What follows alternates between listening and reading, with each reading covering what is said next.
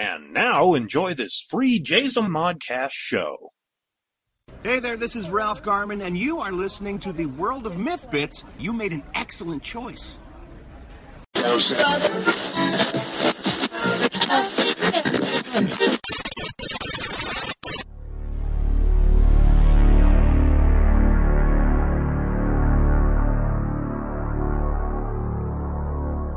The World of Myth Bits.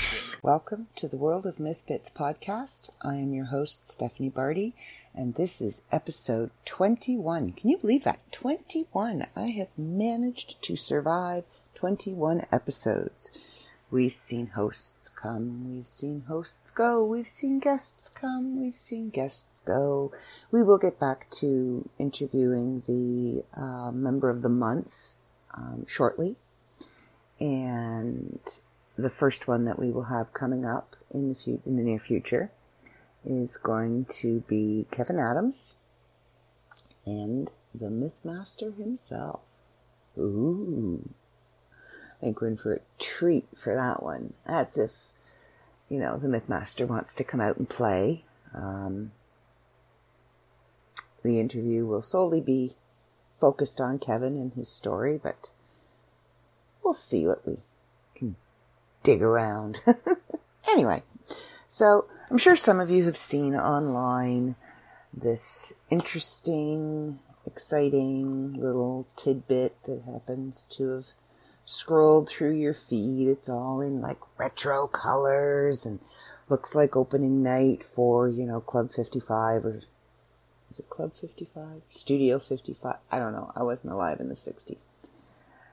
I was barely alive in the 70s, and I don't remember much of the 80s or 90s. Anyway, I hinted earlier on my Facebook page, The World of Myth Bits, at Facebook, that's TWOMBP, about something special coming up. And then today came out another little, I wouldn't really say a teaser, because it gives a lot of information, but we are presenting an open contract challenge. That's right. You heard it. Open contract challenge. Dark Myth Publications will introduce a contest to the people who have contributed to the World of Myth magazine. So if you've written a poem, if you've written a story, you are eligible for this contest. And it's a chance to win a contract to publish your manuscript. Now, the contest will be starting March 24th, 2019, and I can tell you there are going to be several phases to this contest. So there'll be several different levels that the person who wins is going to have to pass through, as we narrow down the submissions to the winning submission. I will not be submitting because I work for the magazine as the managing editor, and I will probably be heavily involved in the reading of the submissions and things like that. But yeah, encourage your friends. People that you know that have submitted to the magazine, get your stuff in. Starting March 24th, we will be open for submissions, and we'll have more information closer to the launch date for this contest, for this challenge. I'll have an email address for you to send your submissions to, but I'm really excited about this. I am stoked about this because I owe a debt of gratitude to Dark Myth Publications myself, because they published my novel, and I was just a writer on the magazine, and so I have my novel out through Dark Myth Publications, and they are the ones that are actually going to be the publication contract company that you will be working with if you win. But yes, so the World of Myth proudly presents our Open Contract Challenge. First annual. Oh, I said it, Dave. First annual. So, we'll see. So, yeah. Anyway, there's your news. There's your exciting. Woohoo! Yay! Oh my gosh! Get excited. Get writing. Get doing whatever it is you're doing. Polish that manuscript up. Get that poetry anthology together. We'll see what happens. So you'll have to bear with me. I always record Sunday night because the podcast comes out on Monday. And I had thought earlier in the day, all right, yes, I have to podcast today because it comes out tomorrow, which is now today for you. And I went to a fact or fiction Q&A with the York Regional Police Department. So it's the writers community of York Region, and they put on this Q&A with York Regional Police. And we had a civilian that works for the police department and an officer come in to answer our titillating and rather interesting questions that we had. Now, I will give credit where credit is due. The lady, I cannot remember her name. I'm terribly sorry. The lady that was emceeing the event did put a disclaimer to the police officers before we started asking questions. Please keep in mind these people are writers. Because some of the questions we were asking were procedural, were hypothetical, were for a friend, things like that. Like, can you lift fingerprints from a body? And how do you do that? Can you,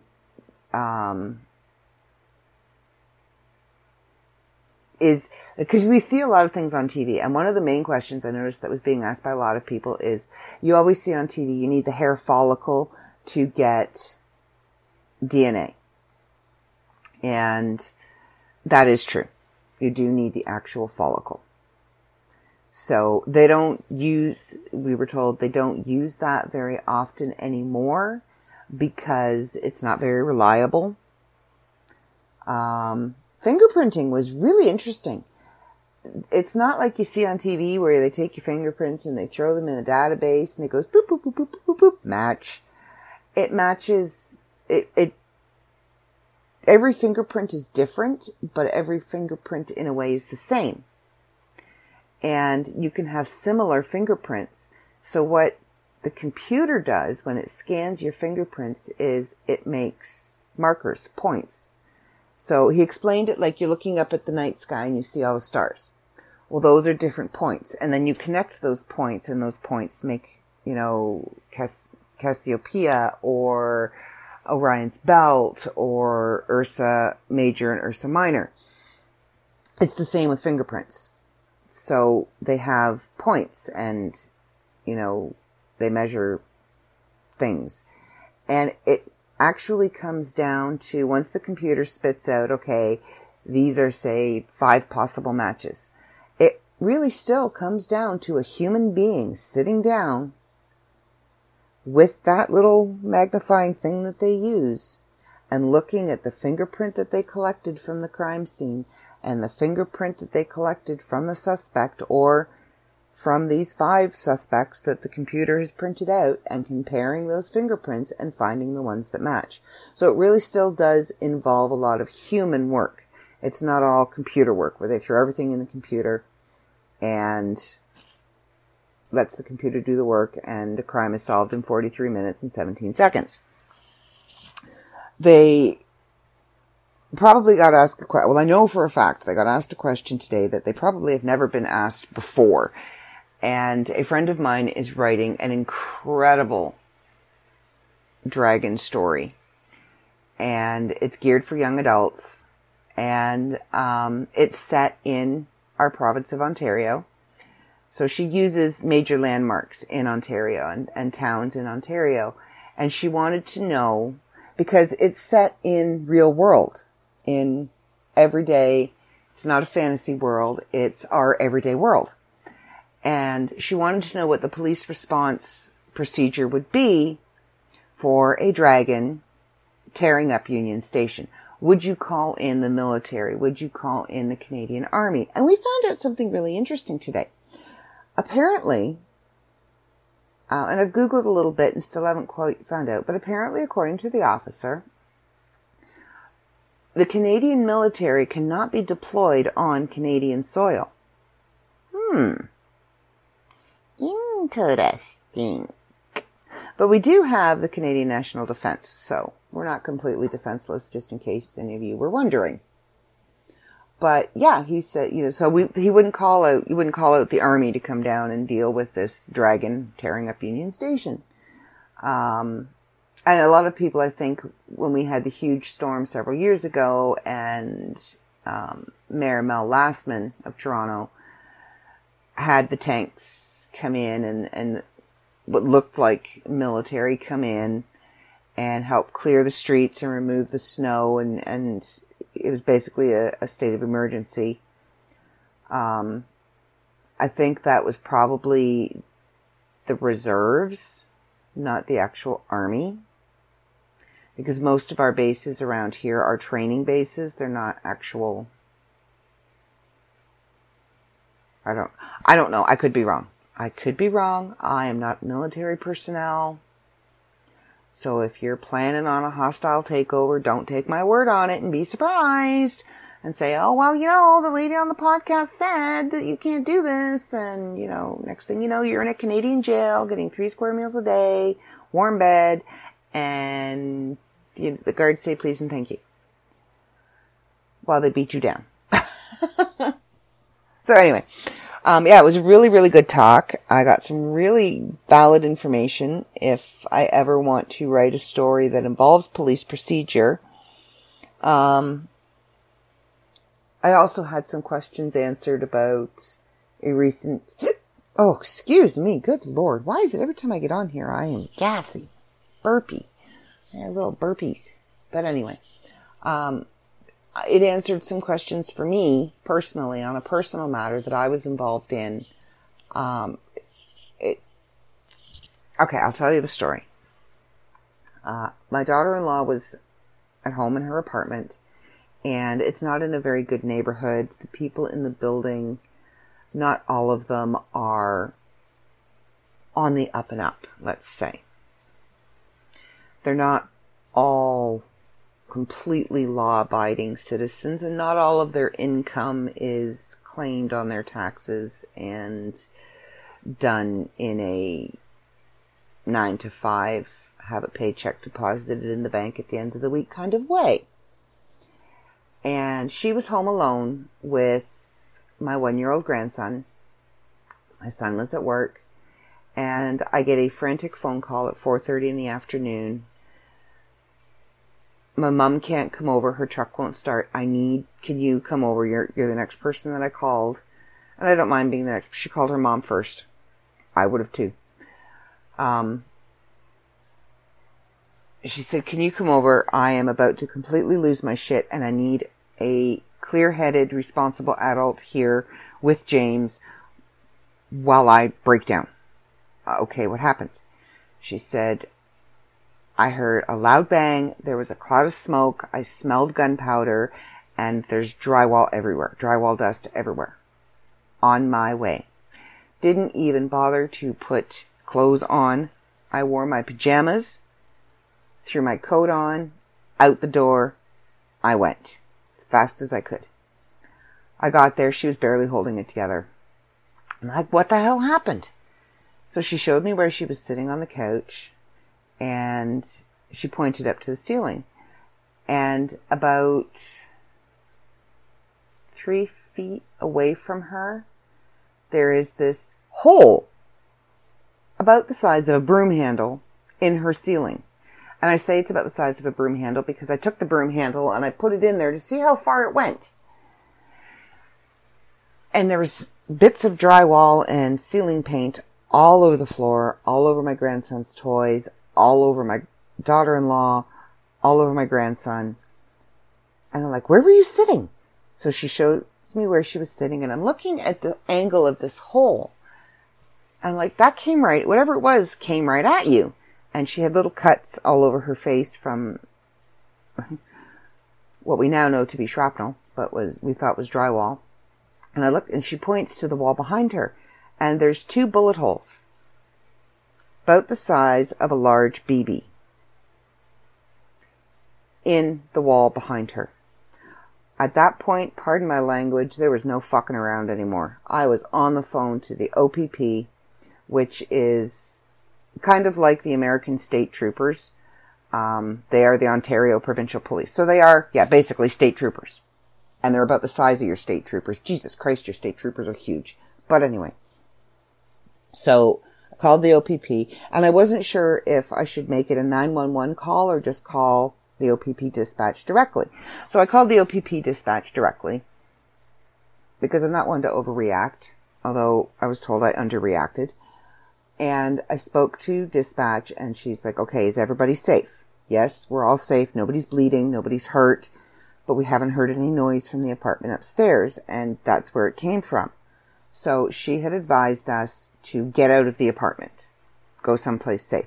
Unfortunately, we didn't have the car seat for my grandson, so the safest place for us to be was going to be in the parking lot in the car. So the police got there. So we're at the door, bang on the door, open the door, and there's 3 or 4 really big police officers standing at the door, and the one who was about the size of a house, he had the battering ram, and he's holding this battering ram like it's no heavier than a feather or a can of soup. And they're immediately barking at us, not an intentionally mean way, but where did the shots come from? Did they come from the front of the building? Did they come from the back of the building? What angle did they come? Dude, I'm not a forensic investigator. Come on in. I will show you the holes. You can make the judgment call for yourself. So I brought them in. I showed him the hole in the ceiling. I showed him the hole in the walls. And the cop turns to me and looks at me when he realizes. I said, my daughter-in-law was sitting right there. She had her head down because she was reading. Reading saves lives, people. Reading a book saves lives. She was reading a book, and she was had her head down and hunched over the book while she was reading. If she had been sitting up, watching TV, or sitting up playing with James, because he likes to climb up on her and peek out the window, they both would have been shot. If she had her head up, it would have shot her right in the forehead. So the cop's looking at it, and he's looking at the bullet holes and where she was sitting, and all he said to me, he turns to me, he says, that's fucked up. Again, pardon my language, but that's what the cop said. And I'm looking at him thinking, you think? I'm trying not to panic because I need to stay calm for my daughter-in-law, and I need to stay calm for my grandson, who doesn't understand why all these big, huge men are in his apartment, and they're all a little agitated, and why mommy's, a little on edge. So I had to hang on to him because he was running around, and he's only a year old, and he wanted to see the policemen's, shiny belts and all the neat things they have on their belts, and he wanted to explore, and he was in the way, and he's little, so I held him. And the only way to keep him occupied was to put on Baby Shark on my phone so he could watch it. So, yeah, the cops were not happy with me at that. They're all glaring at me, going, we're going to have that stuck in our heads for the rest of the night. I'm terribly sorry. So sorry. Again, if there are any police officers on the Midland OPP unit that were at that call and had to endure that song, and you listen to my podcast, I am so sorry. Anyway, we found out the police couldn't really tell us much because it was an ongoing investigation. And they got us out of the apartment, and we're standing in the vestibule where you come in the front door and the stairs go up to the upper floor or down to the lower floor where Amber's apartment was. And they bring this guy out, and he's in the flex cuffs, and he's got this blank stare on his face, and I'm thinking, oh, psycho. I was wrong. for thinking that, but you see somebody, you have a bullet hole in your daughter-in-law's ceiling, and then you see this guy come down and he's got a complete blank stare on his face, and you're freaked out and you're trying not to go into shock, and you're holding your baby grandson in your arms. All you can think is, psycho. Now, somebody was giving my daughter-in-law really stupid advice.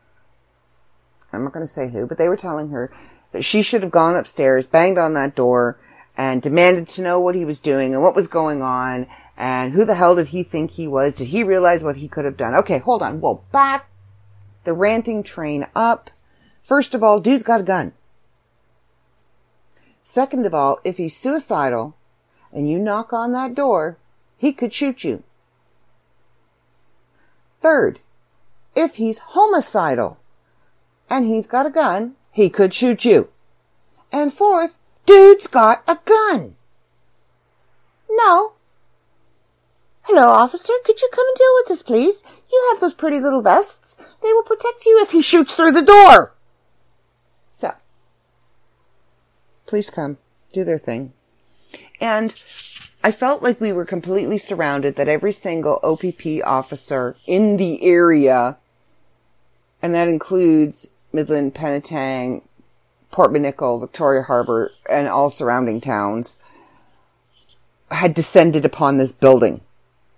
There were officers going up the back stairs and officers going up the front stairs, and I swear there were officers running around the building, and I was expecting them to be propelling down from the roof and crashing through windows and all of that. And it felt like everywhere we turned there was a uniform, an officer of some sort standing there or doing something. The entire street was lit up. Red and blue, red and blue, red and blue, red and blue, red and blue. I know this because I was pointing to James out the window to distract him. Look, James, red and blue, red and blue, red and blue, red and blue. Look at the lights, James, look at the lights. And, wave at the police officer. Because I don't want him to be afraid of police officers. This was a very traumatic experience for him as well. And so my question for the officer today was, what is the actual procedure? Because when you're on the inside of something that's going on, you don't know what's happening around you. If you're on the outside watching it, you can say, oh yeah, this many cops over here and this many cops over there. But when you're on the inside of it, you don't know what's going on around you. So I asked him, this is what it felt like. What is the procedure when you get a potential gunshot call? And he said, every cop available descends on that area. We need to contain that area, contain the suspect if he's still on the premises, make sure civilians are safe. So everybody who is available is there. I said, so it really was every cop in town did descend on that building? He says, oh yeah, they would have had that building completely surrounded. There would have been snipers in places that you wouldn't have seen them, watching once we knew which apartment it had come from. Oh my God. Okay. So the gentleman who the guns belonged to is an older man, and he had just moved his son in a few weeks prior, and his son has Asperger's. I think that's how you pronounce Asperger. Some people pronounce it Asperger's, some people pronounce it Asperger's. This is what he has, and he was still in the process of learning on how to make the apartment safe for him, what his understandings and abilities were, and, what he had to do. And he had this gun collection that he has had for years, and they're all old Civil War weapons. Now, he does have a gun license, but he thought he had checked them, that they were all unloaded, and he had them on display on his wall. First charge there is not having them locked in a gun safe. Even if you want to display them, they have to be locked in a gun safe approved case. So he got into trouble for that. The reason why his son had the blank look was he didn't realize when the gun went off that it had actually gone through from his apartment, gone through all the flooring and drywall and insulation and everything else, and into the apartment downstairs. He thought it had just lodged in the floor between the two apartments. So when he saw us, part of Asperger's is he emotionally shut down and was on suicide watch for a while, which breaks my heart. None of the guns were registered because he didn't think, because they were so old, that they needed to be registered. They have all been confiscated.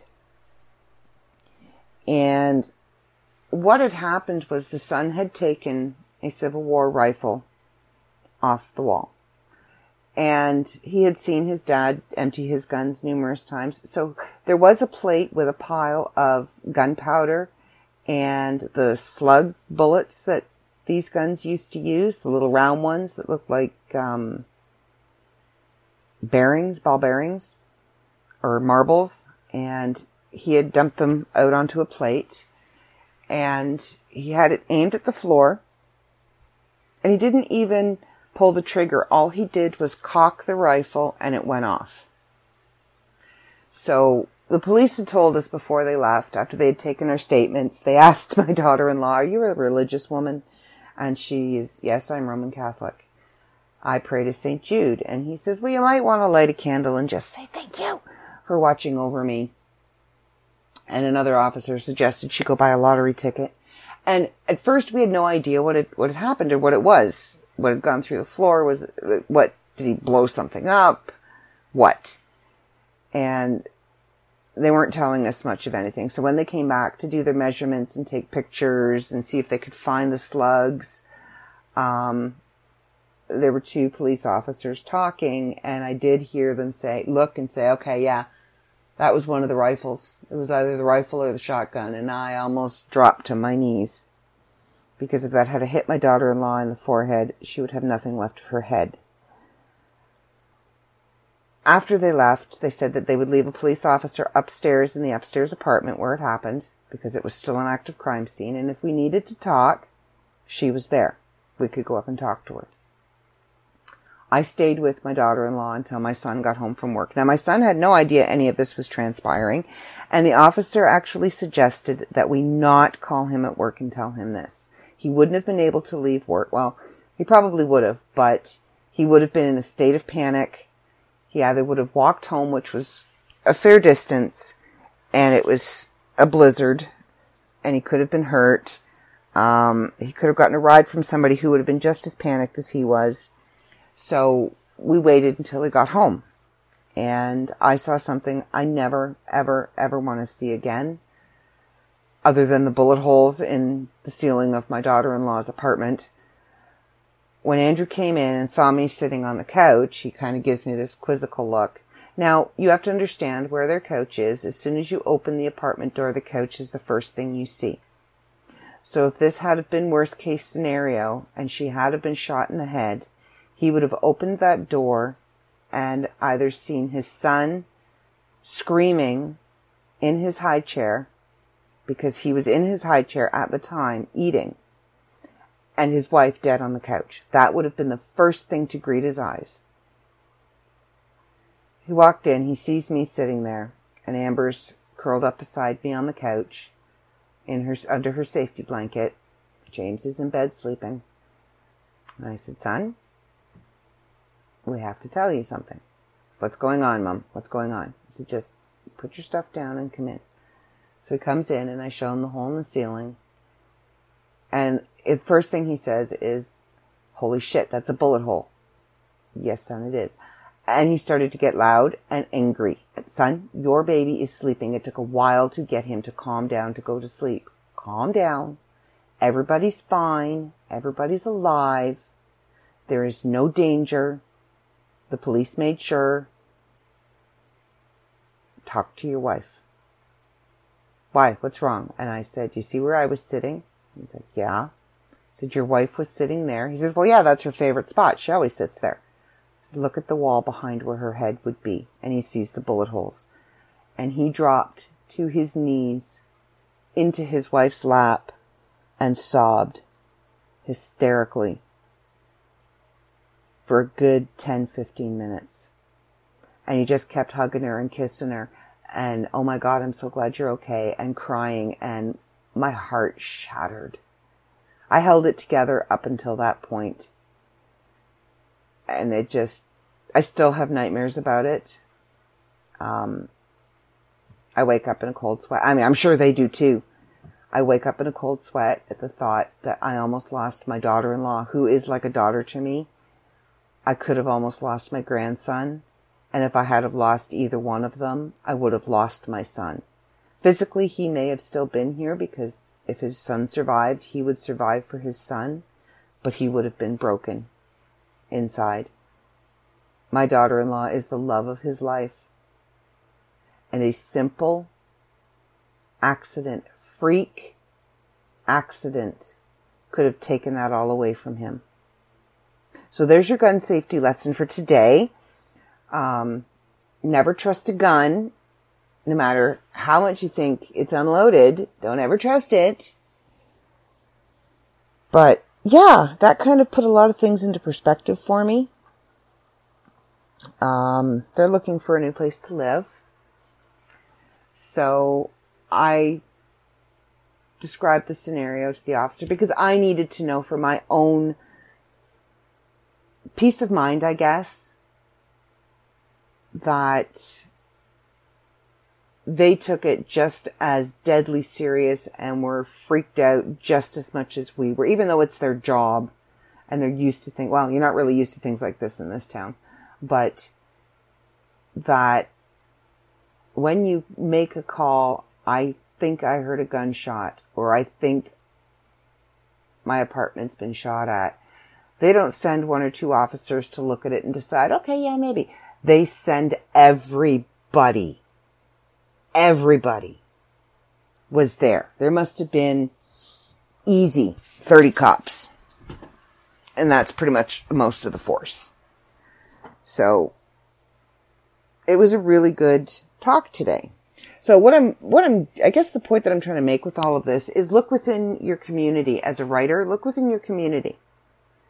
And don't look within just your town. If you have a vehicle or have means of traveling to another town, look in other towns. This was held in a town that is about an hour and 15 minutes away from me. And I'm glad I went because it was very informative. It was great. Join your local writing communities, because not only did I get a lot out of the talk, I met some really great people. I did some networking for the magazine. I did some networking for my book. And I was discussing with another writer who is in the process of writing a book. She was having a bit of a problem with some analogies. And so we were kind of bantering back and forth. And I said, oh, kind of like blah, blah, blah, blah, blah. And she went, yeah, exactly like blah, blah, blah. Oh, wait, blah, blah, blah, blah, blah. And blah, and I could use that. And she wrote it right down right away. She's like, oh, thank you. Thank you. Thank you. Thank you. But just having simple conversations like that could help you to get over that hump that you're having a problem with. Sit and discuss it with another set of eyes, basically, writer's ears. And you might be able to work out that problem, or you might be able to offer something to somebody else. Well, I can't get past this. I'm trying to figure out how to incorporate this holiday that's coming up into this story. How do I do that? Oh, hey, this just came to mind. Blah, blah, blah, blah. What do you think of that? Oh my God, I'm so using that. Things like that. That's what writers should do, is supporting each other. We're not out there to compete. Yeah, we all want to be number one, but the odds of being number one are, it happens 1 in however many million there are on Facebook or on Amazon or wherever you're selling your book. But they hold really good workshops with really good authors and really good tips and tricks. They held self-publishing workshops if that's what you want to do. And you can find a self-publishing workshop. You can find a world-building workshop. And actually, I've just submitted to Ad Astra, which is the writers' convention that I go to every year. This will be my 4th year going. I will be doing a book launch at Ad Astra. And MJ and I were talking, one of the hosts of the event today, and she is a member of the writers community of York Region. And her and I were talking today, and we hadn't seen any of the panels that were up for Ad Astra. And she's like, I haven't submitted any panel suggestions yet. And so I kind of am batting one around about how to maintain your Canadian identity as a writer in an American literary world. Now, I will tell you, when I found out that the spelling of certain words in my book, like neighbor and flavor and color, when the Queen's English, as my publisher likes to call it, the Queen's English, was being changed to American English, I'm not going to lie to you. I cried. I was really upset and hurt. And I did. I spent a large part of that afternoon in tears. Thankfully, I had a really good friend that I talked to about it. Because I was going to fight for that. And I know a lot of you are probably thinking I should have. But American readers are so used to seeing words one way. And it's not their fault. And a lot of American readers, when they come across a word spelt in the Queen's English, it takes them out of the story and they have to, get back into the story. And that can take away from the story.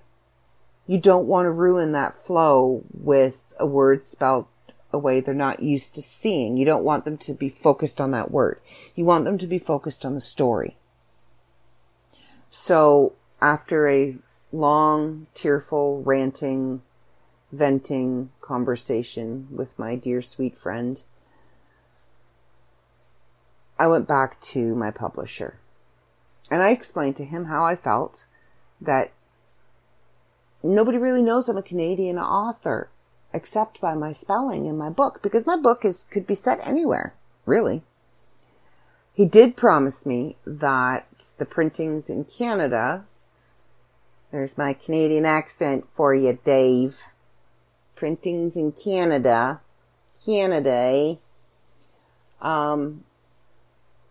when they are printed from the sister company in Canada, they will be the Canadian spelling.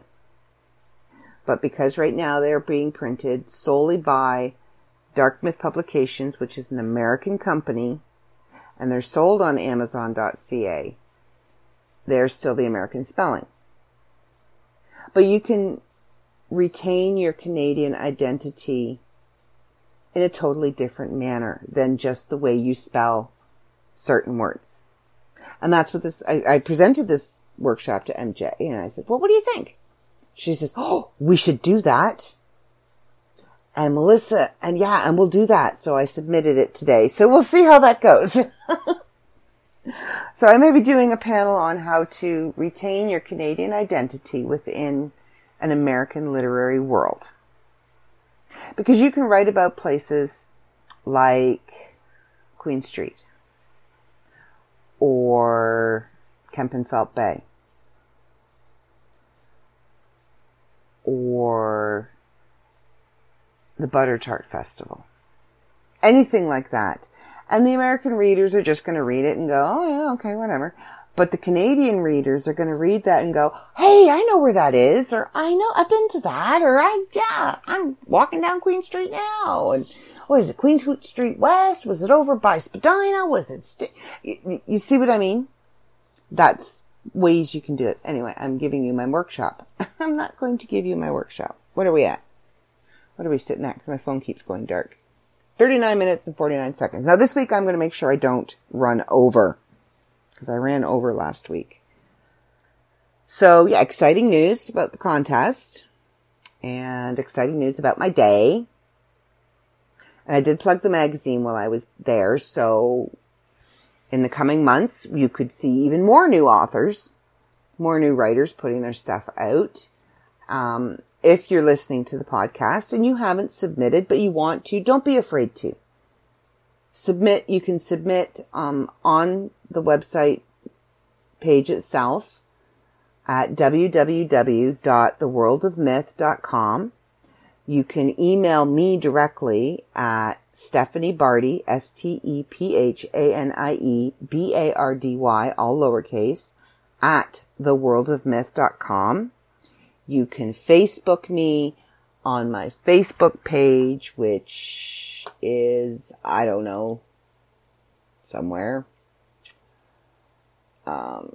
Stephanie Bardy. You'll find me there. And that, you'll know the page because the banner is my book and it's a picture of me in a lantern. Just send me a message. You can also find me. I'm doing all the stuff that I should be doing at the end of the podcast, but I'm doing it now. You can find me on Twitter at Lupa B or on Instagram at Stephanie Bardy Author. You can find this podcast on Twitter at TWOBM as in Mary, P as in I have to pee. So 2MBP. You can find the World of Myth magazine on Twitter at 2M. TWOM. M. Might be 2 M's. Just look up the World of Myth magazine. It'll come up. So will the podcast. And you can follow us on there. You can follow us. You can go to the World of Myth magazine on Facebook and send us a message there. We're everywhere. We're everywhere. Come find us. So I'm excited about issue 70, which is coming out in exactly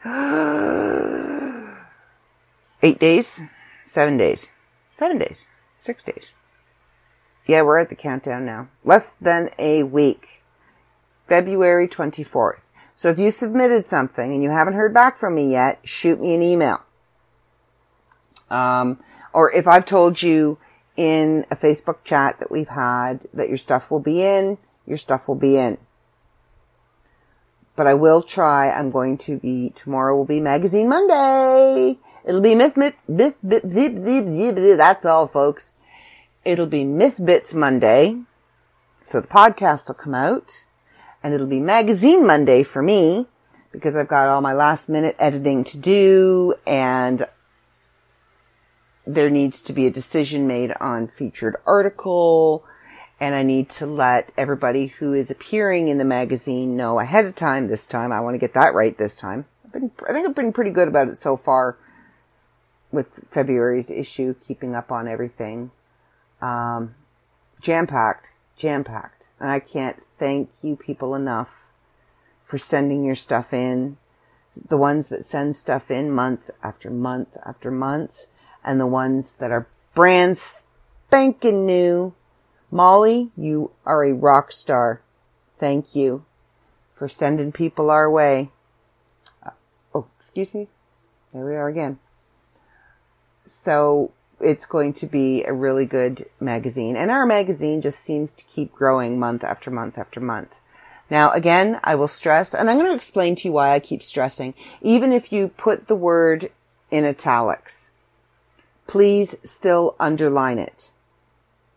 Putting in italics, the way the magazine is set up, it's not a template that is used where you can copy and paste. The magazine is actually coded by hand in HTML. So there is a certain amount of coding that needs to be put in before the italicized word and after the italicized word.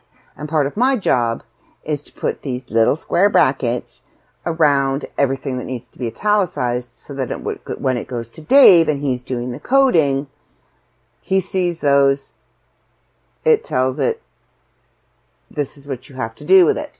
So please underline, underline, underline. If a word gets missed and you're reading your story and it was supposed to be italicized, then go back and check your story and make sure you underlined it before you send me an email and say, hey, dumbass, why wasn't this italicized? Because you want to be able to say, okay, I did what I was supposed to do. You didn't do your job. And then I can grovel and beg and promise you my undying gratitude, I guess, if you stick around. And make it right. But you have to underline. And I've read a lot of, please read the submission guidelines. Thank you. That is my public service announcement for today. So far you've gotten an exciting new announcement, new in the news. You've received a blurb about my day, traumatizing event that happened that correlated to the blurb about my day.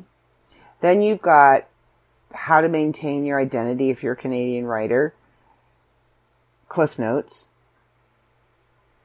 And then you've got, please read the submissions, underline 101. Again. And it says I've got about 4 minutes left, so I think I'm probably going to wrap it up. Keep watching because there'll be more information coming out about the open, I can't even remember what it's called now. Open Contract Challenge. We will be releasing the stages, what you need to do to enter.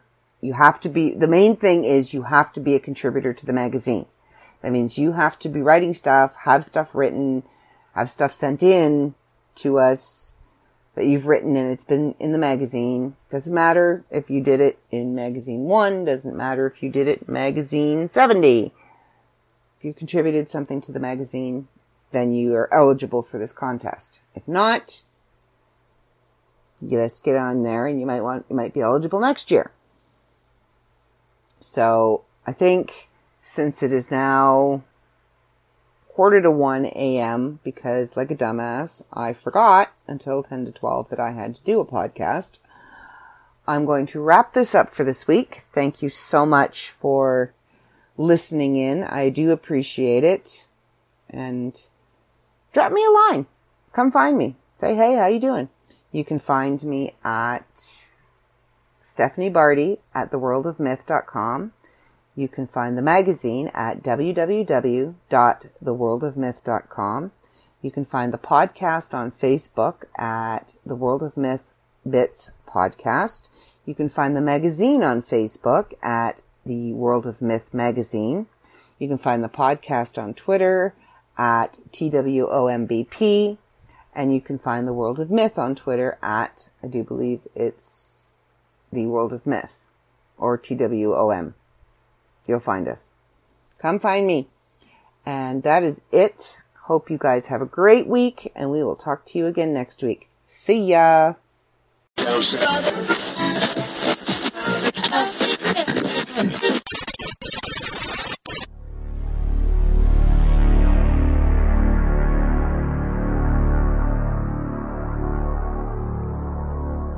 The World of Myth Bits.